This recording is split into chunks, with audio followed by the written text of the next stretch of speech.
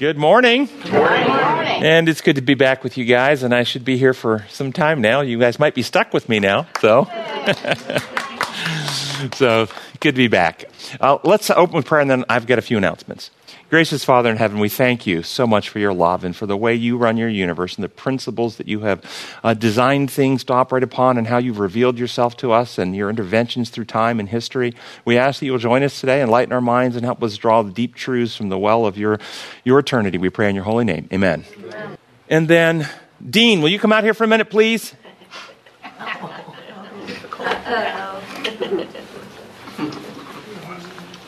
So Dean today is turning 20 for the third time. Yes. Yes. So let's sing happy birthday to Dean this morning. Okay? Happy birthday to you. Happy birthday to you. Happy birthday, dear Dean. Happy birthday to you. Thank you. And I think you all know how much Dean does that makes our resources available outside this circle, and we sure appreciate Dean. We are doing lesson number 8 in the quarterly, the 3 cosmic messages, and the title is The Sabbath in the End. And I'm going to tell you right now that this lesson is probably going to go longer than our normal time frame because there's a lot to disentangle and a lot to, I think, expose and bring to light on this subject. When you hear the title, The Sabbath in the End, what comes to mind? Sunday law. She said Sunday law. I was going to say, has any of you ever heard any presentations anywhere in your Christian experience in relationship to the Sabbath and end time? You ever heard presentations on this? All my life. All your life. Mm-hmm. And you said something about Sunday laws. How has it typically been presented? The Sabbath in the end has been presented. Can anybody summarize the idea of its importance? It will be a test of our obedience. A test of obedience. Have you ever heard that? Oh, yes. Right. So is the final issue in the war between Christ and Satan a test over which day you attend church? No. Is the issue in our salvation, our preparation to see Jesus face to face, simply about the hours in which you attend a group worship service? No. If a person is absolutely settled and insists on worshiping on the Bible Sabbath, and they won't be shaken from it, they'd go to prison before they would break it. Does that guarantee they get the seal of God and avoid the mark of the beast? No. Those who crucified Christ 2,000 years ago wanted him off the cross by sunset on Friday. That's right. To do what? To To keep the Bible Sabbath. Does Satan care if a group of people worships on the Bible Sabbath as long as they worship him on the Bible Sabbath? And speaking of those crucifiers of our Lord 2,000 years ago, Jesus said the following words in John 8:44, "You belong to your father, the devil, and you want to carry out your father's desire." So we have a group of people keeping the Bible Sabbath who are, according to Jesus, children of Satan. Wow. Have I misstated that? Nope. Doesn't that mean that to whatever degree the Sabbath is involved in end-time events, or any events in human history, it must mean or be more than simply what day of the week one avoids work and attends worship? It has to be more than that. So do these questions that I've just asked and these examples from history that I've just given, does that mean then that it really doesn't matter, that the Sabbath has no importance? Nope. Or has no divine value? No. Doesn't mean that. No, it means that any gift that God gives us can be misused and misapplied to cause harm. God has given us food to eat and water to drink. Can people misuse food to cause disease and illness? Yes. And drown people with water? Yes. God has given us the gift of marriage. Can people abuse the privileges of marriage to harm their spouses? Yes. So this is not a question about what day of the week is the Bible Sabbath. Any serious Bible student knows that the Bible Sabbath is sunset Friday to sunset Saturday. regardless of their religion or their creed, they all know that's what the Bible is. And the Jewish people today are still keeping the same Bible Sabbath they kept in Jesus' time, and they've never stopped doing it. The questions before us are, what is the purpose of the Sabbath? How are we to understand and experience it? What impact does the Sabbath have upon who we understand God to be in our relationship with Him? What role does the Sabbath have for human beings today? And is there a great controversy function for the Sabbath? Is it important as we approach the second coming of Christ? These are the questions that I think are before us today. Our lesson is focusing our attention upon the importance of Sabbath as we approach the second coming of Christ. And when you hear that title and that concern, what is the first question that I am likely to ask of you as we try to answer that question? What law lens are we looking through?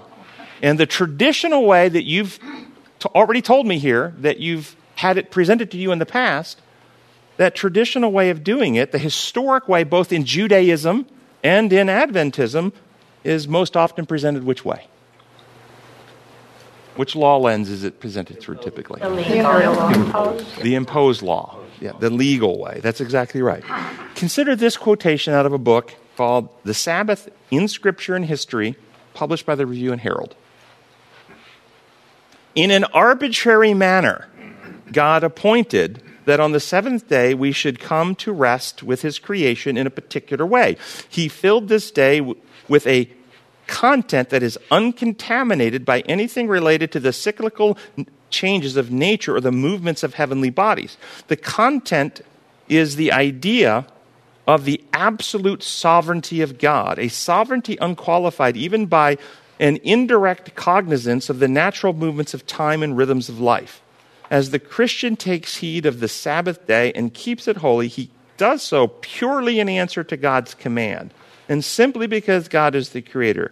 Thus, the Sabbath command comes nearer to being a true measure of spirituality than any of the other commandments, and as in the days of Israel of old, it is often more a test of loyalty to God than any of the others. Oh, wow. God, terrible. That's a lot of cringing. So we're making that really important. We're making it arbitrary. If the Sabbath is an arbitrary test of obedience, what type of law is the Sabbath a part of? Imposed. It's imposed. That's the kind of law sinners make up. That's what we do. It would be an imposed law that would require God to enforce it with inflicted punishment. And if that were the case, what kind of God would God be? Arbitrary. An arbitrary God who makes up arbitrary rules and uses His power arbitrarily to inflict arbitrary punishments on those because He cannot forgive rule breaking unless there is some punishment applied, because if He forgives rule breaking without punishment, then there's no justice. And there's nothing inherently wrong with breaking it. There's nothing inherently wrong except you're defying the authority of the one who gave the rule. Right. This is Satan. Understand, what I just described is Satan's fantasy, delusion, false narrative, and lie about God. Consider these historical quotes from one of the founders of the SDA Church who valued highly the Bible Sabbath, and put these quotes together in your discernment and understanding about the purpose and role of the Sabbath, God's law, government, methods, justice, and then consider how the Sabbath is presented in the quote that I just read from the Review and Herald. So this is Desire of Ages 761. In the opening of the great controversy, so this is where? In heaven. In heaven. Satan had declared. So Satan is bringing evidence? No. Are declarations and evidences the same thing? No. No, this is a claim. This is a verbal position. Satan had declared that the law of God could not be obeyed, that justice was inconsistent with mercy, and that should the law be broken, it would be impossible for the sinner to be pardoned. Every sin must meet its punishment, urged Satan. And if God should remit the punishment of sin, He would not be a God of truth and justice. When men broke the law of God and defied His will, Satan exulted. It was proved, he declared, that the law could not be obeyed. Man could not be forgiven. because he, after his rebellion, had been banished from heaven, Satan claimed that the human race must forever be shut out of God's favor. God could not be just, Satan urged, and yet show mercy to the sinner. We're going to come back to that thought in a moment.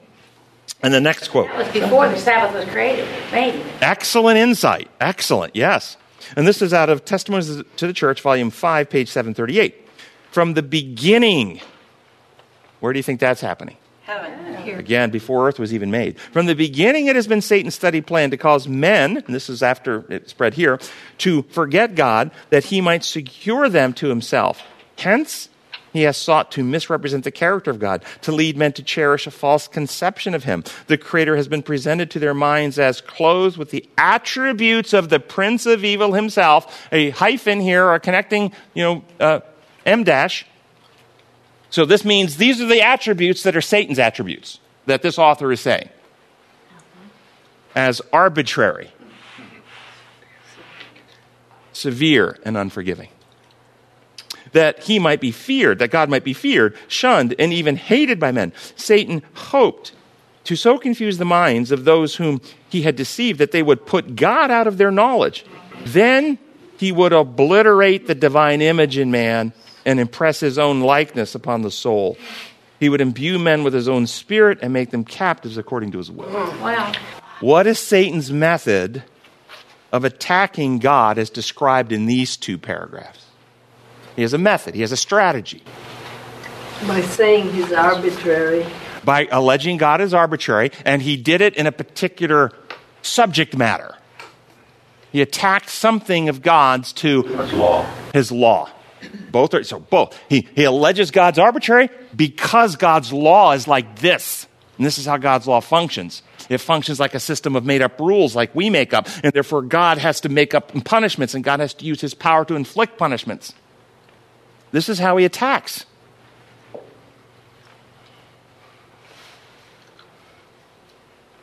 Thus God, in this construct, in this fantasy, in this delusional world that Satan makes up, God becomes the source of inflicted pain, suffering, and death as punishment for sin. He is the one who, in justice, we're told, uses power to cause torture in hell and then death. So he's the one from whom we need to be protected. We need an intercessor, a mediator to stand between us and him and plead to him some payment, some legal thing, something that will influence him in a way that will assuage and propitiate his wrath. It's all pagan. It's Satan's version of God. God is unforgiving. He cannot forgive you unless he gets the proper legal payment. And then it's not forgiveness. It's debt paid. God then is presented as arbitrary. The Sabbath is arbitrary, made up, and God is presented as severe and unforgiving. He requires legal payments of a human blood sacrifice. He cannot forgive outright. And this is exactly how the church has presented him and presented the Sabbath. And this misrepresents God. It misrepresents the end-time message. It misrepresents God's justice. And it actually obstructs the final message of mercy and the three angels' message in the gospel from going to the world. It's in the way. Satan declared that God could not be just, yet show mercy to the sinner. We just read that in the quote from Desire of Ages 761. That was his declaration. And I want to let you know something. It is impossible to be both just and merciful to the sinner through imposed law. If you accept the idea that God's law works like human law, then you will find yourself in a world where justice and mercy cannot be harmonized. I'll give you an example.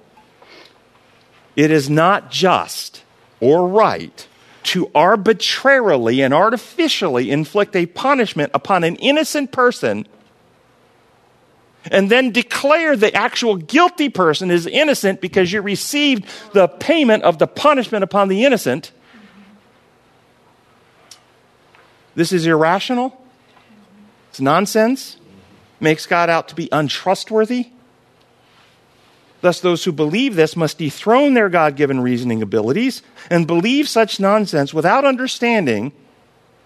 Then they believe based on the rule of authority, blind faith, because the priest, pastor, pope, parent, or they're told the Bible says so, God says so, the red leather books say so. Don't ask questions, have faith. It's destructive to the image of God in man, this theory. If God's law functions like human law, then Satan's position is true. You cannot have justice and show mercy to the sinner. Because if you punish an innocent in their place, that's not just. It's unjust to do that. And we all know it. And as long as the church presents God's law as functioning like human law, they are misrepresenting God and obstructing the plan of salvation. Worse, they are contributing to the rebellion against God and leading people to reject God altogether. But it's the law that is requiring the death or the punishment, not God. Yeah, this is what they will often say. God doesn't require it, his law does. And then you say, and where does his law originate? In his character. It's a transcript of, so who made the law? Well, God did. Well, then it's the fancy Texas two-step, you know? Yeah. Don't look here. It's the magician's trick. Hey, watch this hand while I'm getting you with this hand. It's a big scam. Yeah. So I've had that actually presented to me by some leaders in this community, and I put it right back on them, just like I said. And where does the law come from? Who's the one who establishes it? Who sustains it? Whose character is a transcript of? Therefore, it goes right back to God. And they had no argument to that. But they try to, for most people who don't ask the follow-up question, to try to distance it away from God to his law. He has to sustain the law. You're exactly right. Now, can we explain, if we reject human law and embrace God as creator and understand his law or the laws upon which reality operates, design law, now can explain how justice and mercy can absolutely harmonize perfectly. Because God always does what is right and just, what is in harmony with his nature and his character and law of love. And what does the justice of love require one to do if they are a righteous individual and they see another person dying from a condition that they could remedy? If you see a person dying of a condition that you could remedy and you have love and you act on the justice of love, what do? Offer the remedy. Offer the remedy. So if your child disobeys your rule to never touch the medicine in the medicine cabinet, but under the temptation of friends, your adolescent child has one of those pill parties, I don't know if you've read about them in the news, that become popular, where all the kids come together and bring the prescriptions that they've gathered from their parents' and grandparents' homes, and they pour them all in a big bowl, and then the kids reach in and grab handfuls of pills and drink it with alcohol, and swallow the pills with alcohol. And if you're a child who you've told never touch medicines, you've got a rule, don't ever touch them. They break the rule and have a pill party. And they take a bunch of these pills with alcohol. And you walk in and your child is seizing and on the floor and foaming at the mouth. As a direct result of disobeying your rule. What would justice, the justice of love, require of you? Would you whip out your belt and begin to beat them to make sure they are properly punished for their disobedience? Would you throw gasoline upon them and light them on fire to give them proper torment before executing them for their sin? Would you take one of your other children, their siblings, and ask if any of them love their brother enough to accept their brother's punishment in their place? And assuming one of them said yes, would you shove a bunch of pills down their throat and then burn them to death to ensure the legal justice and penalties were paid to assuage your anger and wrath and so that you don't have to kill your other child who's already dying from a toxic overdose? And then would you declare, after having done that, would you then declare that the one dying of the overdose is actually perfectly healthy even though they're still dying? Does that sound crazy to you? Yeah. That's penal substitution theology. That's common Christianity. That's what's being taught in the churches around America and around the world. Because they accept the lie that God's law works like human law.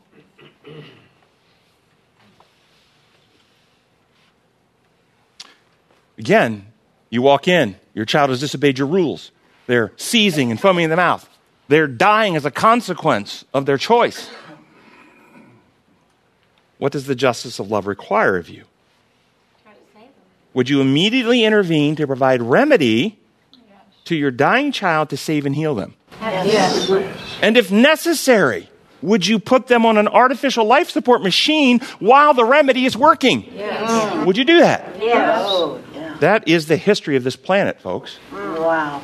As soon as Adam and Eve sinned, the Bible says God left the sins be committed beforehand unpunished. He intervened to suspend or hold at bay the full consequences of what sin does, which is eternal non-existence. And he created an artificial bubble of reality in which his life-giving glory is shielded from this planet. The angels in heaven, they're described as being beings of fire, and they live in this life-giving glory, and rivers of fire come out. But earth is now in an artificial bubble, protected from the full life-giving glory of God's presence, because we can't tolerate it because we're sick.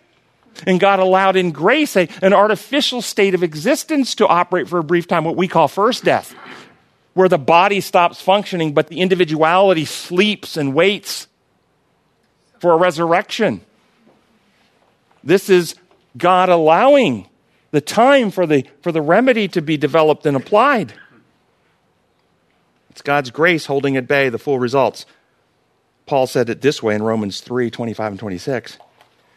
God sent him, Jesus, to die in our place to take away our sins, to take away our sickness, our terminal condition, the corruption, the corrosion, not to take away the punishment. We receive forgiveness through faith in the blood of Jesus' death. This shows that God always does what is right and fair, and in the past, when he was patient and did not punish people for their sins, and God gave Jesus to show today that he does what is right. God did this so that he could judge rightly, and he could make right any person who has faith in Jesus. Notice what this is saying. God always does what's right, and what's right is to heal and to restore. And he sent Jesus to be the remedy, the cure. And he intervened to hold at bay what sin would naturally do, which is eternal separation. So if your child's actions cause them to experience, after taking these pills, you've got them on artificial life support, they've been saved, they're not going to die of the toxic overdose, but their actions damage their kidneys and they'll have renal failure. And they need a kidney transplant in order to actually thrive and have life and not die of renal failure now. What would you do? What does the justice of love require the parent to do for their child? You donate them a kidney. Yeah. And would this donation of your kidney be required by law? No. Which law? I tricked you. What about the laws of health? Do the laws of health require a functioning kidney? Oh, yeah. Design law. So if you want to restore your child to the laws of health, you need to somehow give them a kidney that works. Now, our very primitive medical technology, we donate the kidney because we can't cure and create a new kidney that works perfectly for them. But you get the metaphor. The metaphor has some certain limits. In providing the new kidney, you are restoring your child to harmony with the law through sacrifice of yourself. Notice what's happening here. There's a law process happening, but it's not a legal process. Your sacrifice is required in this scenario to give what your child needs to put them in harmony with the law upon which life operates. Do you all see it? Yes. This is why Christ had to come. In donating your kidney, are you negating or doing away with the law? The laws of health? No. Not at all. Your sacrifice actually confirms and sustains that the law cannot be changed to meet your child in their dying state. Wow. Only the child can be changed to be restored back into harmony with the law. And that's why the new covenant, I write my law in your hearts and minds. God's law cannot be changed to meet sinners in their sin. Only sinners can be changed to be put in harmony with the law. And that's what Christ came to achieve. Now, I had to lay all that out, so now we can actually talk about the Sabbath. As we discuss the Sabbath question, it comes down to whether we understand it through imposed or designed law. If we understand it through imposed law, then we take this gift God has given us and use it to advance Satan's warfare against God. Just as the Jews did 2,000 years ago when the Lord of the Sabbath stood before them and they acted to kill him for Sabbath breaking, among other things. As we continue our exploration of the Sabbath, consider these historical quotes, again, from what I believe is the most influential founder of the Adventist Church. This first is Great Controversy, 582. The last great conflict between truth and error, between truth and error, is but the final struggle of the long-standing controversy concerning the law of God. Upon this battle we are now entering, a battle between the laws of men and the precepts of Jehovah, between the religion of the Bible and the religion of fable and tradition. And the next is out of Prophets and Kings 6:25. There is no such thing as weakening or strengthening the law of Jehovah. As it has been, so it is. It always has been and always will be, holy, just, and good, complete in itself. It cannot be repealed or changed. To honor or dishonor it is but the speech of men. Between the laws of men and the precepts of Jehovah will come the last great conflict of the controversy between truth and error. Upon this battle we are now entering, a battle not between rival churches contending for the supremacy, but between the religion of the Bible and the religions of fable and tradition. The last great conflict between truth and error, the final struggle of the long-standing controversy concerning the law of God. What did it say about the keeping it holy? It said something about keeping it holy. I want to understand that. You can't make it more holy. No, to honor or dishonor. Honor or dishonor Is just the speech of men. Yeah. So it says, it has always been, as always will be, holy, just, and good, complete in itself. It cannot be repealed. To honor or dishonor is but the speech of men. So the law is holy, just, and good. Okay. If you agree with these quotations, then it raises some serious questions about the role of the Sabbath in the final issues, such as, when Satan began his war in heaven, was there a Sabbath? No. Mark 2:27-28, Jesus said, the Sabbath was made for man, not man for the Sabbath. Therefore, the Son of Man is also Lord of the Sabbath. Consider the truths in this short text. Several truths, very, very potent. The Sabbath was made, just like the earth was made. The sun and moon were made. The plants and animals were made. Adam and Eve were made. The Sabbath was made. Therefore, the Sabbath has a beginning, an origination point, and that point was the end of creation week of this planet, which was after Satan's rebellion began in heaven. Thus, the war in heaven, which began over God's law and will end over God's law, did not begin with a question over the Sabbath. This should raise serious questions about how we understand the role of the Sabbath as things come to an end.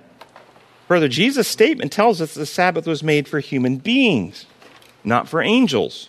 This indicates that the Sabbath was not a question of obedience in heaven for the angelic host when the rebellion started, but somehow became valuable and beneficial after the rebellion started. It was somehow important.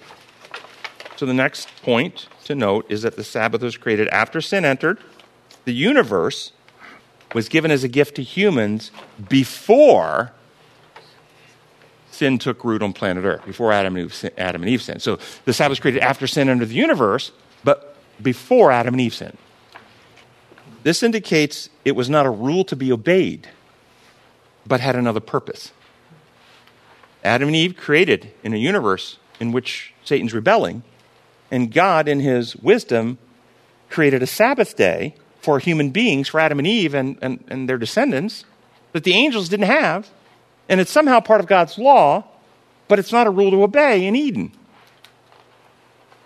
Let's unpack that a little further. So think, what was the purpose or intention of God in creating the Sabbath and giving it as a gift to human beings? Consider the origins of the weekly seventh-day Sabbath. Which day of the week? I just said it's the seventh day, right? But which day of existence was the Sabbath, the first Sabbath for Adam and Eve? First day. Day two. Yeah, it was day 2 for them. They had Friday, at least part of Friday, and then they went on day 2. That's right. If the Sabbath was to be humanity's seventh day, then we would worship on Thursday. The seventh day for Adam and Eve of their existence was Thursday, not Sabbath. That was their second day.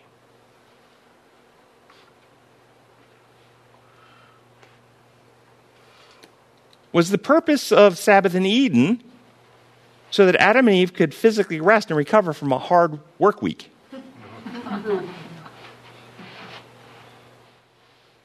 What was the condition of the world when the Sabbath was made? Perfect. So consider the types of activities that Adam and Eve did during the 6 other days of the week, not the Sabbath. Their 6 work days. Let's think of the activities they would do, as far as we can discern from what Scripture tells us. Would they go for walks in nature? Yes. Yeah. Study nature? Yes. Interact with the animals? Oh, yeah. Walk with God daily in the cool of the day? Yeah. Appreciate God and all that He has done in creating the world? Talk with angels? Did they have weeds to pull? No. Planting to do? Harvesting and barns to fill? Fertilizing, irrigating, and pesticides to spread? Houses to build? Laundry, vacuuming, and dishes to wash? Was there anything for them to do on their 6 work days that we would call work today? In fact, if you think about their 6 work days and the activities they were doing on their 6 work days, isn't that very similar to the things you like to do on Sabbath? Yeah. Have you considered that before? Nope. Get your mind around this idea. So did the Sabbath in Eden have a purpose in the great controversy? No. Oh, yeah. So think about, did Adam and Eve have any of these activities during their Sabbath hours? And we just kind of explored what they might have been doing on their work week. What about their Sabbath hours? Did they attend church services? No. Communion. They have a communion ceremony they held. Go to confession, do penance, pay tithes, bring offerings. Would they still walk in nature, pick fruits of the trees to eat, interact with the animals, converse with God and angels? So what was different for Adam and Eve about the Sabbath than the other days of the week for them in their daily activities? Do you think Sabbath is the day we worship God. The rest of the week we don't worship Him. We wait till Sabbath to worship Him. That's ridiculous. Do you think that's what was happening, or were they worshiping God all week? All week. And in the hereafter, when we believe we come together, and it's often presented, the whole universe gathers every Sabbath to worship God. The rest of the week we're not worshiping, just on Sabbath. Does that sound right to anybody? No. So was the difference in Eden about the Sabbath and the other 6 days primarily about Adam and Eve's behavior and activities, or something else? Could the purpose of the Sabbath in Eden be in what the day itself revealed? Could it be what the day itself represented? And could the Sabbath day reveal something about God that God wants every human, since creation of this planet, to understand both intellectually and experientially about Him? And what's the seal of God? That we are so settled into the truth, both intellectually and spiritually, which is experientially, that we can't be moved? Could the Sabbath be different from the other 6 days of the week, not because of what Adam and Eve did differently, but because of what God did differently on the 7th day? Throughout your life, has your attention primarily been regarding Sabbath on what God did differently, or on what we are supposed to do differently? Could it be that the purpose for which the Sabbath was created was to be a reminder, a sign, a signal, an indicator, a testament, an evidence, a memorial, a flag, a pennant, a signet, a revelation of God's character, methods, principles, law, and form of government? That we are to remember how God governs. The Sabbath was made by God, and it was made holy, blessed, sanctified, and apart, and set apart. How? Was the Sabbath made holy by legislation? Was the Sabbath made holy by declaration? Remember, Satan declared in heaven certain things. Is that how God rolls? He just declares certain things. Or was the Sabbath made holy by design and actual action? Did God conduct and do something different in regard to the Sabbath day than he did the other 6 days of creation of this week? Yes, he rested. Yeah. So the Sabbath is set apart at and by creation, by the actions of God in its origins. That is not declarative. Yeah. Yes. When did God tell them about Satan and the tree and all that? Because when Adam and Eve were created, they didn't know anything about the first 6 days. I mean, they weren't there. So if you create them at the end of the 6th day, they had a little time, night, and the next day wasn't new. I mean, it was new to them, but it wasn't. So when you say when, if you're saying when, as in how many minutes after their creation were they informed? We don't have a specified timeline. But we have information that they were told adequately enough prior to their encounter at the tree of knowledge and good and evil that they had been warned and counseled against the enemy. And the angels came and counseled them, and not just God himself. And so they had this warning, but I can't give you how many minutes, hours, or seconds from the moment of their awakening before he actually had that conversation. I don't know that. That had been on the next day, Sabbath? It certainly could have been on Sabbath. But it was very quickly. But they had the knowledge necessary to avoid falling into sin prior to ever encountering the serpent at the tree. Right. So what did God do on days 1 through 6 of creation week? He exercised. He expended divine power and energy to create. What did God do on day 7? He ceased using power. He rested. And what is the significance of this in the context of the war? But Adam and Eve didn't know that. He used his power to create those days because they weren't. They didn't know it by observation, but they knew it by education in the same way we. Do we know what God did on the 6 days? Were we there to observe it? No. So do we know it by observation? No. The angels knew it by observation. We know it by revelation, and there's different types of revelation. They knew it by direct revelation. God revealed it to them. Now, we make assumptions that God revealed it by verbal communication. Well, have you ever showed your children a videotape of something that happened before they were born? Have you ever done that? Yes. Are you educating them about things prior to their birth that they were not there to observe? Yes. Is it only by verbal description, or have they actually seen? Do you think God couldn't have had them watch in some recording 3-dimensional hollow space of some kind? Here's what I did before you woke up. Here's what creation looked like in creation week. I mean, we make a lot of assumptions that they were ignorant of this. I think that's an assumption. Based on our limited human. Well, and Adam, They weren't there to observe, but I have no doubt they were fully educated with data that was irrefutable. And they had no doubt that God created over 6 days. So what was happening in the rest of the universe when Sabbath was made? There was already a war. Satan's rebellion had already started. And Satan's allegations were not that God was powerless, but that God was abusive. He uses power arbitrarily. He sets up rules. He enforces through threats. What does it reveal about God? That in the context of this rebellion of his right to rule, that instead of using power to force every knee to bow, God instead created new intelligent life, shared with this new intelligent life the power to create beings in their own image, gave them a new domain where they could have dominion and govern as they freely choose to govern. And then God steps back, stops using power. I rest my case. Consider for yourself the evidence and come to your own conclusion in how I govern and wield and create. And understand, the earth is a microcosm of the whole universe. Adam and Eve stand in representative of the Godhead, governing a habitation with creatures that have different levels of intelligence and capacities for interactions that are significantly below that of Adam and Eve, as we are significantly below that of an infinite God. And it represents the cosmos and all the various intelligences, as we have all these different species of animals on the planet, representing all the different intelligences from all the different worlds.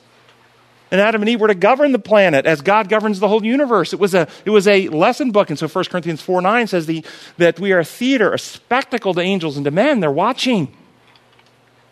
And God rests. See how I designed. See how I use power. See how I leave you free to decide for yourself. Does this fact, this action by God in establishing the Sabbath as a day set apart from all other days by his choice to not use power, to not coerce, to not force, to not seek to inflict punishment for rebellion, but to leave his creatures free, does this have any utility or value or worth or purpose in this war? Is there some divine power attached and contained within the Sabbath? Some power we need to be victorious in the controversy? Is there? Well, Paul wrote this in Romans 1:16, I am not ashamed of the gospel, because it is the power of God for salvation for everyone who believes. What is this power that Paul is referring to that is found in the gospel? Is this the power of physical might he's referring to in the gospel? What kind of power is in the gospel? Power to change our lives. The power to change our lives, okay. But can we pull it out? What kind of power changes lives? God. Pardon? The knowledge of God. Knowledge of God, which is what type of power? Holy Spirit. Holy Spirit is the spirit of two elements. Truth and love. Truth and love. So the knowledge of God would be the truth. And the love experience would be the experience of God, which is another way to understand or know the truth. So the power of the gospel is the good news about God, the truth of who he is, his methods that we know cognitively and experientially, intellectually and spiritually. Is this same good news power, truth and love, about God and his character contained in the Sabbath?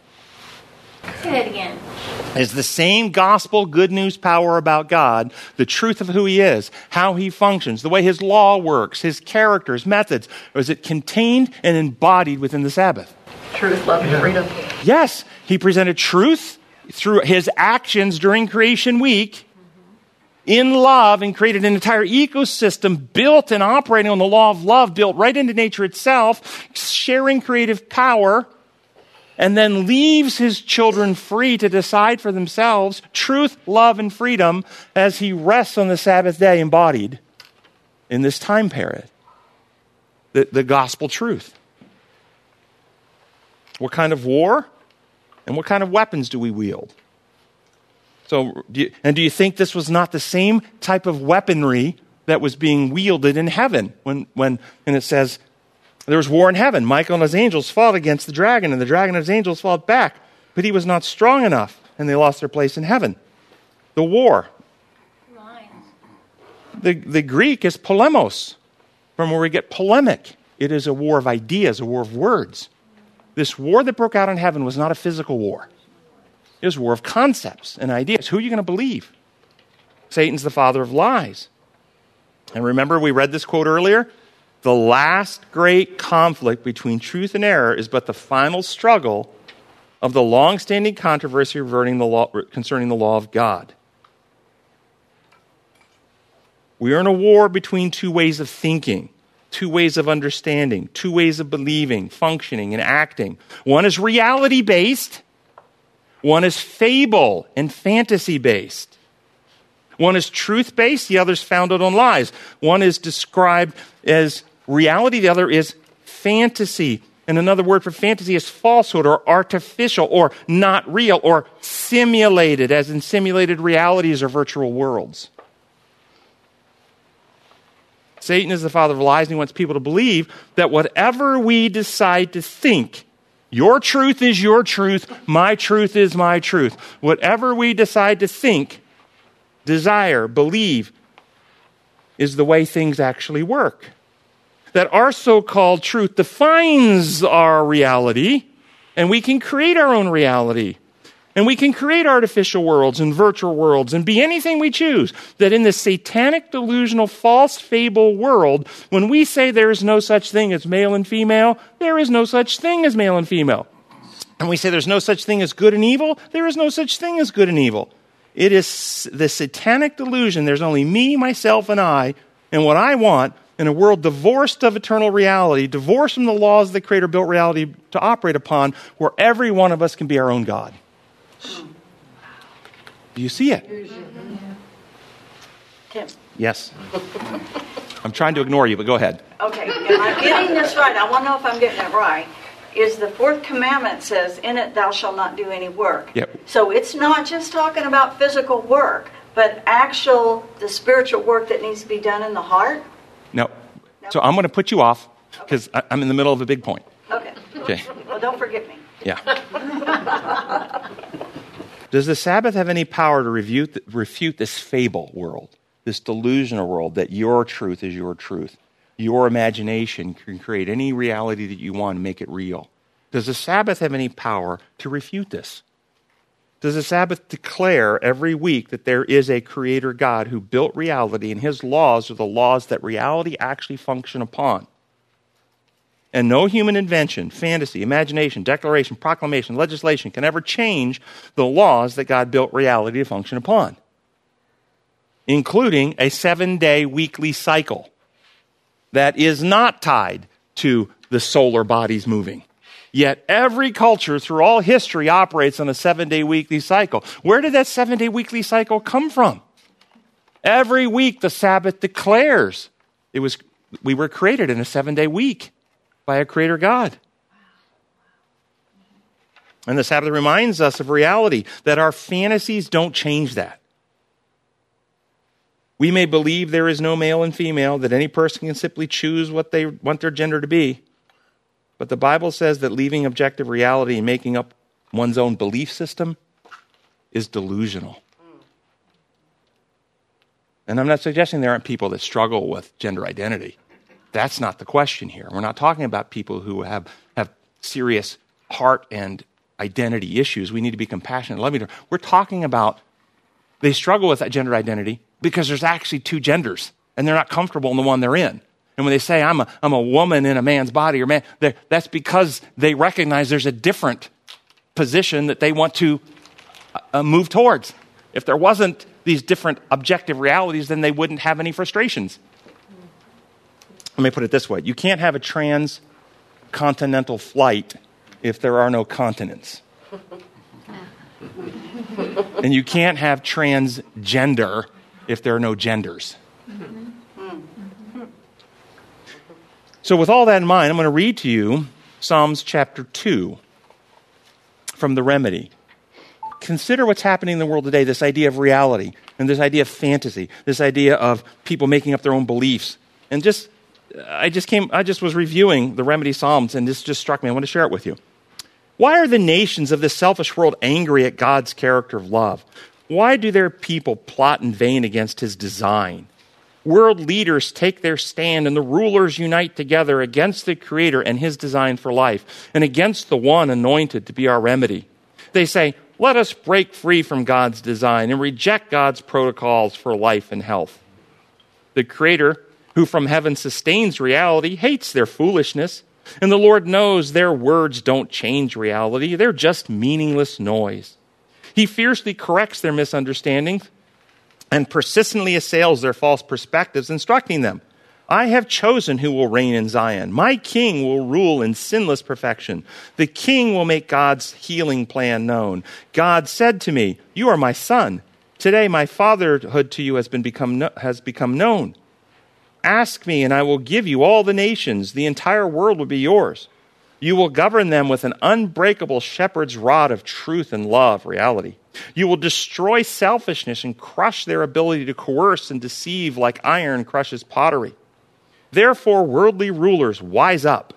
You who govern the earth have been warned as to how reality works. So with humble admiration, live in harmony with God and his design. Celebrate him with fervor. Accept the Son with loving heart, lest he let you go to die from your terminal condition, for he may release you to your choice at any moment. Happy and healthy are those who abide in him. Wow. Wow. Boy, do you see that? Do you see that being acted out in the world today? Yes. Yes. God is the creator of reality.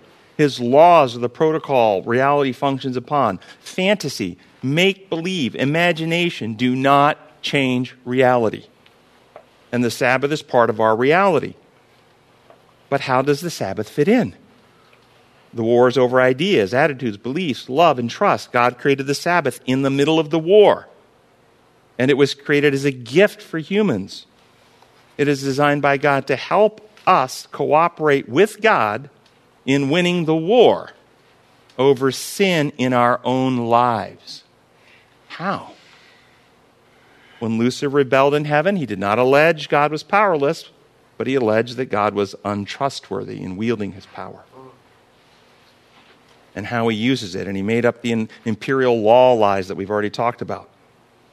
Satan suggested that we could have a better existence and angels could have a better, if they were free from all law.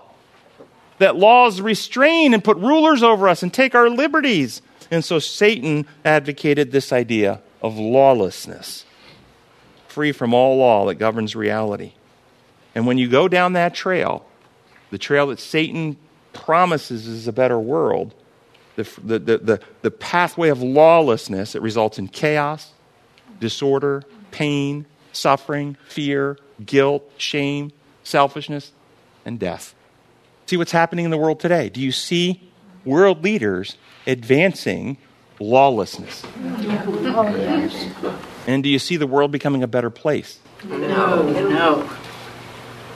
And so Paul wrote in 2 Thessalonians 4, 1 through 4, concerning the coming of our Lord Jesus Christ, and this is where we are, the Lord's coming soon, and are being gathered to him, we ask you, brothers, not to become easily unsettled and alarmed by some prophecy, report, or letter supposed to have come from us, saying that the day of the Lord has already come. Do not let anyone deceive you in any way, for that day will not come until the rebellion occurs and the man of lawlessness is revealed, the man doomed to destruction. Why is he doomed? For the same way that if you tie a plastic bag over your head and break the law of respiration, you are doomed to die. The only outcome from breaking away from God's laws upon which life is built is destruction. He's doomed to destruction. He will oppose and exalt himself of everything that is called God or is worshipped, so that he sets himself up in God's temple, proclaiming himself to be God. This is arbitrary imperial law systems. Do you see the chaos happening in our world? Do you see as people reject God as creator and build their own virtual fantasy, artificial worlds, pass laws? No, when I say this again, be very clear here. I said pass laws. I'm not focusing on individuals struggling with identity problems. We should be compassionate and loving to those people.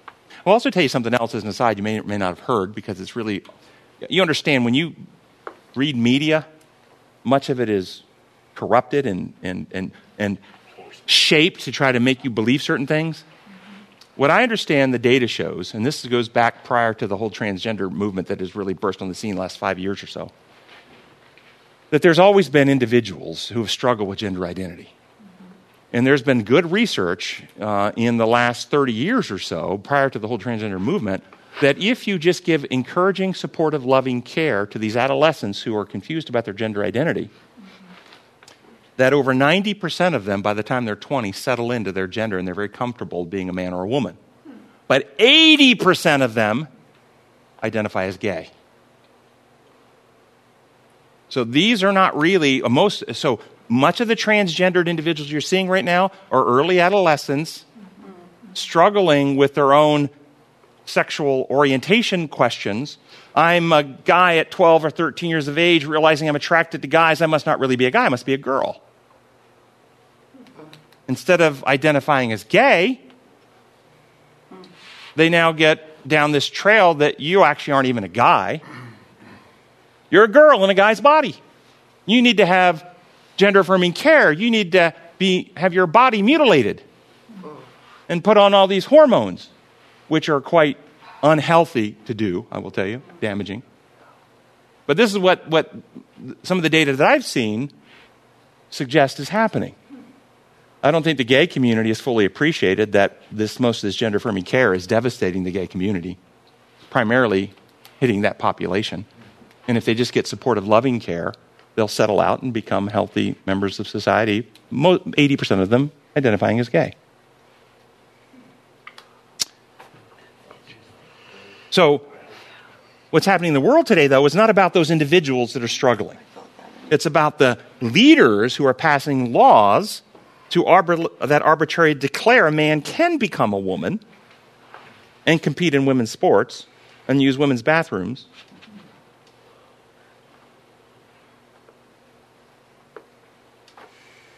And we're seeing more division, more hostility, more debasing of the noble qualities of character. Satan setting himself up in God's spirit temple, proclaiming himself to be God, as Paul wrote in Thessalonians. Do you see this fulfillment? Revelation 18:3, happening right now. For all the nations have drunk the maddening wine. Those are ideas or concepts that make you delusional. You're mad. Do you see the nations passing these laws that are just crazy, maddening? The maddening wine of her adulteries, the kings of the earth committing adultery with her, and the merchants of the earth grew rich with her excessive luxuries. Do you see the merchants advancing this crazy, delusional system of beliefs so they can make more money? Yeah. Do anything to make money. The only outcome of rejecting God and his design laws for life, the only possible outcome, is pain, suffering, guilt, shame, and eventual death. There's no other possibility there unless you're healed and restored back to the laws upon which life are built to operate. We need healing. We need to be restored to God's design laws from health. So where does the Sabbath fit in? What role does it play in God's healing as we approach the second coming? Exodus 31:12 and 13. The Lord said to Moses, say to the Israelites, you must observe my Sabbaths. This will be a sign between me and you for the generations to come, so that you may know that I am the Lord who makes you holy or sanctifies you. The Sabbath and our recognition and observance of it in some way or manner is a sign that God makes us holy. Does that mean that our Sabbath keeping is what makes us holy? Now remember, circumcision was a sign between Abraham and his descendants and God. Did circumcision actually do anything to make Abraham or his descendants righteous or holy? No. In fact, which came first? Abraham's being made righteous or circumcision? Being righteous. And then the sign, okay? And this is what Paul makes that point very clear in Romans 4:9 through 12, that his heart being set right with God and being made righteous became before the actual sign. Sabbath is a sign. Okay? Can people be physically circumcised without ever having their heart set right with God? Yeah. Can people obey the Bible's Sabbath and keep it in some various manner or other and not be set right with God? Yeah. So then with all that in mind, consider this quotation about where the Sabbath fits in God's sanctifying or making us holy. This is out of Testimonies to the Church, volume 6, page 353.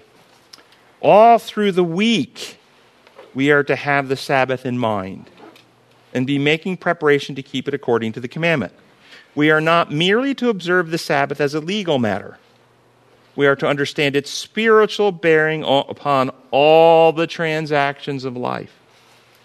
All who regard the Sabbath as a sign between them and God, showing that he is the God who sanctifies them, will represent the principles of his government.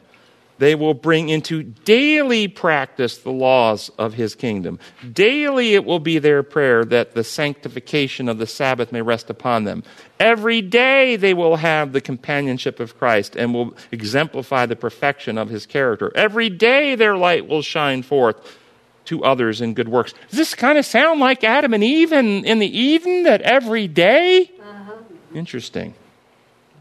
What's described here, is this describing a 1 day in 7 experience or an all week experience? Every day. The commandment says, remember the Sabbath day to keep it holy. If we commit terrible sins on the Sabbath hours, have we made the Sabbath less holy? No.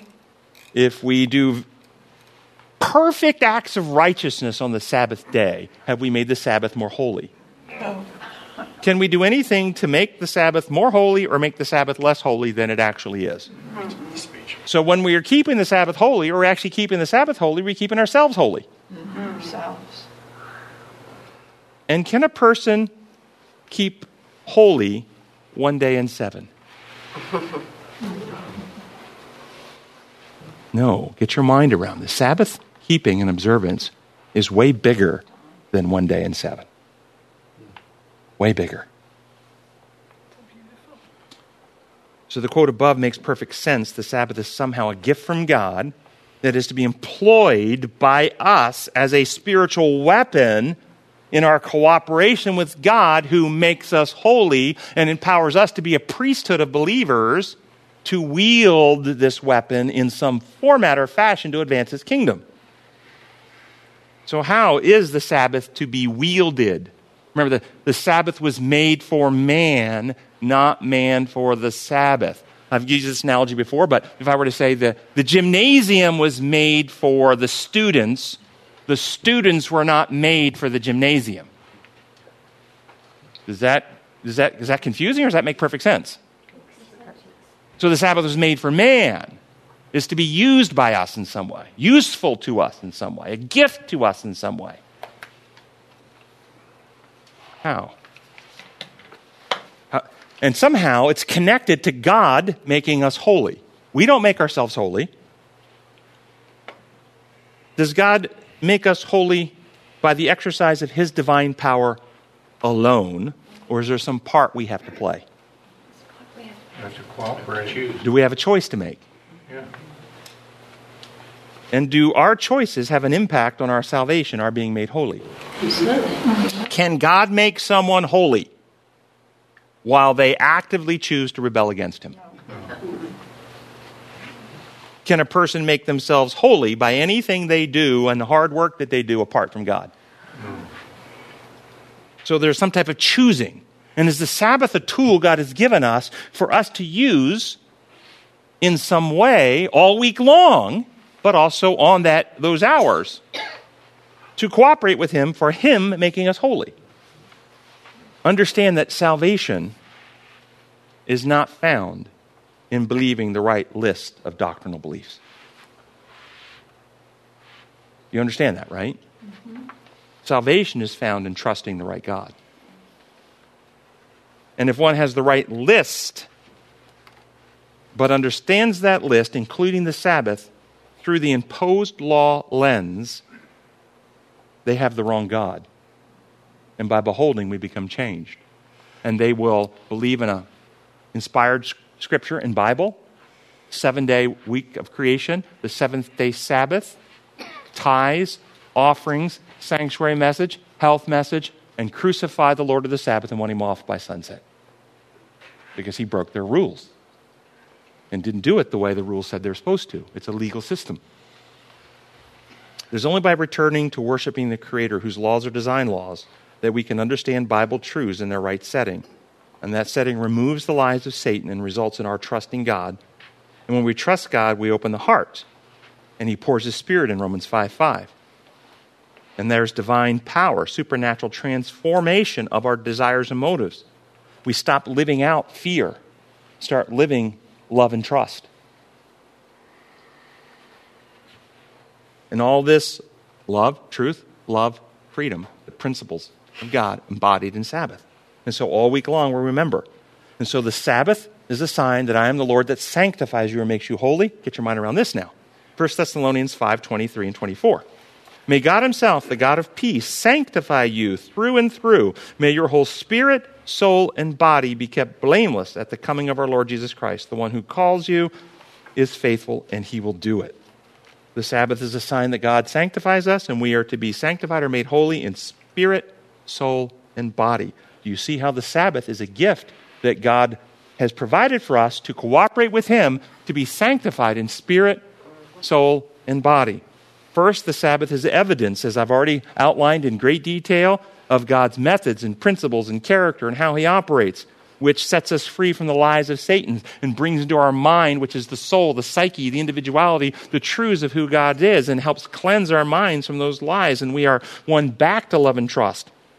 The Sabbath refutes the fantasy world, the fantasy ideas that your beliefs and attitudes and imagination can make anything you want. When you understand the Sabbath is a reality built into time itself by God that every living being passes through every week, you understand there is an objective reality and that your fantasies don't change that objective reality. And then you seek that reality in relationship with the Creator and harmonize yourself with reality instead of living a delusional world.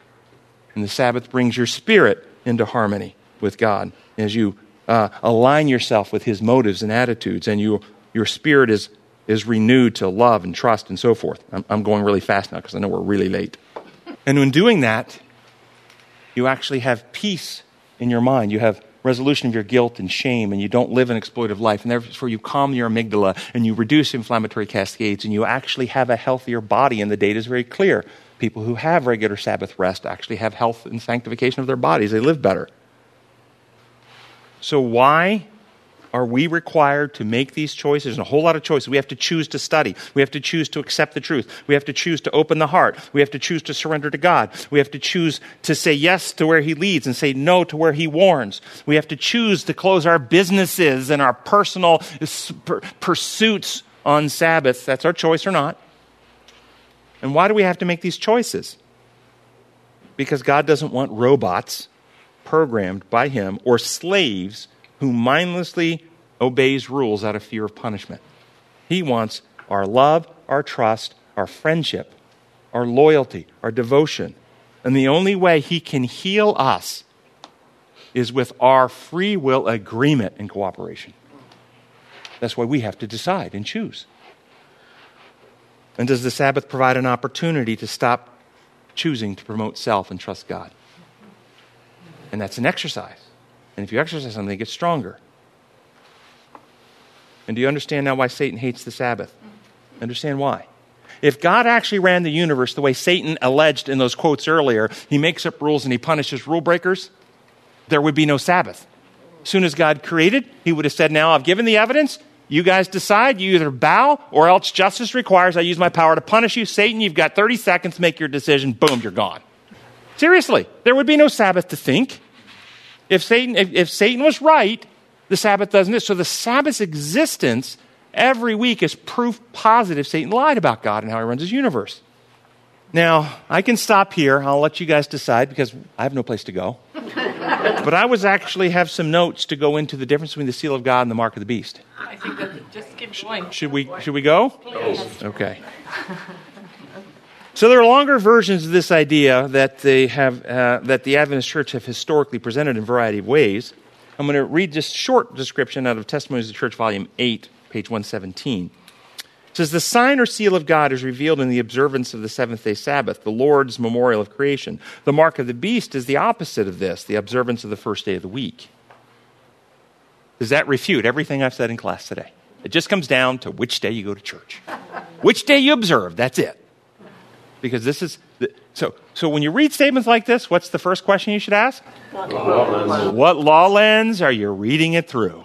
If you read it through the human law lens, then it's simply behavioral. Were you going 35 in a 30 zone? You're guilty. Were you not watching on that? It's all behavioral, external, rules-oriented. This is how statements like this are often understood. What's the design law way of understanding this? Giving you a lot of information today. You feel like your brains are overwhelmed right now, popping, filled up? Well, what is a mark or a sign? It's a symbol that stands or signifies something else. Yes or no? Yes. So these 2 days of worship stand as signs or symbols or marks of something else. They're not the reality, folks. And what do they stand as signs or marks of? God that you worship. What do you think God is like and how He operates? I agree with both of those statements. And a more basic or even foundational way to say that is they stand as signs as two types of governments, laws, or ways of governing. And we talked about this, so I'm going to review. Now you guys are going to answer. This is actually quiz time. How did the Sabbath become a day set apart from all other days? How? By creation. Thus it's a sign or a mark of the Creator. And what kind of laws does creation operate upon? Design law. So the Sabbath is a sign of creatorship and creator law, which is design law. How did the first day of the week become a day set apart as a worship day? Legislation, councils of men making a rule. It's not actually about the day. They could have done it on a Thursday, a Wednesday, a Tuesday, a Friday. It really doesn't matter. It's symbolic of imposed law. So it symbolizes a system run on human-type law which requires external oversight and inflictions of punishments. So these days symbolize two systems of governing and two ways of rulership. So consider the days as flags of two different governments. You could even say seals. You know, America has its seal, okay? Two flags. The flags are not the government. They're only signs, marks, or symbols of the government. The flag of the United States, get your mind around this object lesson, has historically stood for liberty and equality of all persons in a land of opportunity. That's what it historically stood for. You may have recalled over the last decade that this symbolism of the flag has been attacked. It's been devalued. People began to kneel at the national anthem. People began to claim that the flag is a symbol of enslavement, exploitation, abuse. Have you ever heard anything like this over the last decade? Why did these attacks? Such an attacks are not actually an attack against the flag. They're an attack against the government for which the flag stands. Likewise, the various attacks against the Bible Sabbath are not primarily about the Bible Sabbath. They're attacks to undermine and replace God's design law with human imposed law in the minds of people, and therefore see God in function and in character as an arbitrary rule maker who makes up arbitrary rules and inflicts arbitrary penalties, who requires legal payments. And then when you worship that God and call him Jesus, you're actually worshiping Satan masquerading as Christ. Could a person wear the flag of one country, which marks them as being a member or loyal of that country, while actually being a traitor and fighting for the other side? Sure. Yeah.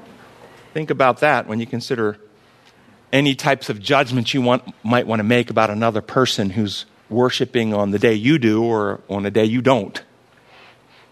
We can't know who's on the Lord's side by what day a person goes to church on. Exactly. So then what's the mark of the beast? Is it attending worship services on a day other than Saturday the Sabbath?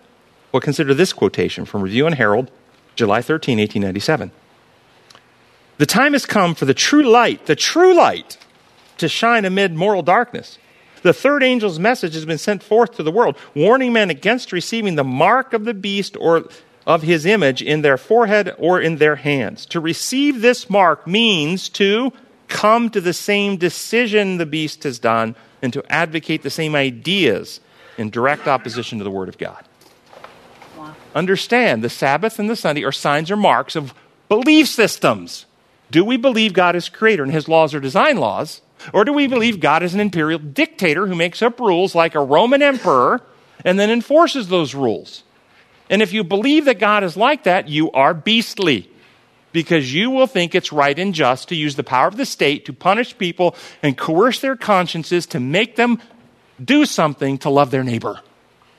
Maybe get something put into their body they don't want because it's loving to do. And if we don't use the state, well, those are ignorant people anyway, and they're just being selfish, and we love people more than them, and it would be right and righteous to force them to do that and fire them from their job and restrict them from traveling and close down their churches because we only want to save lives.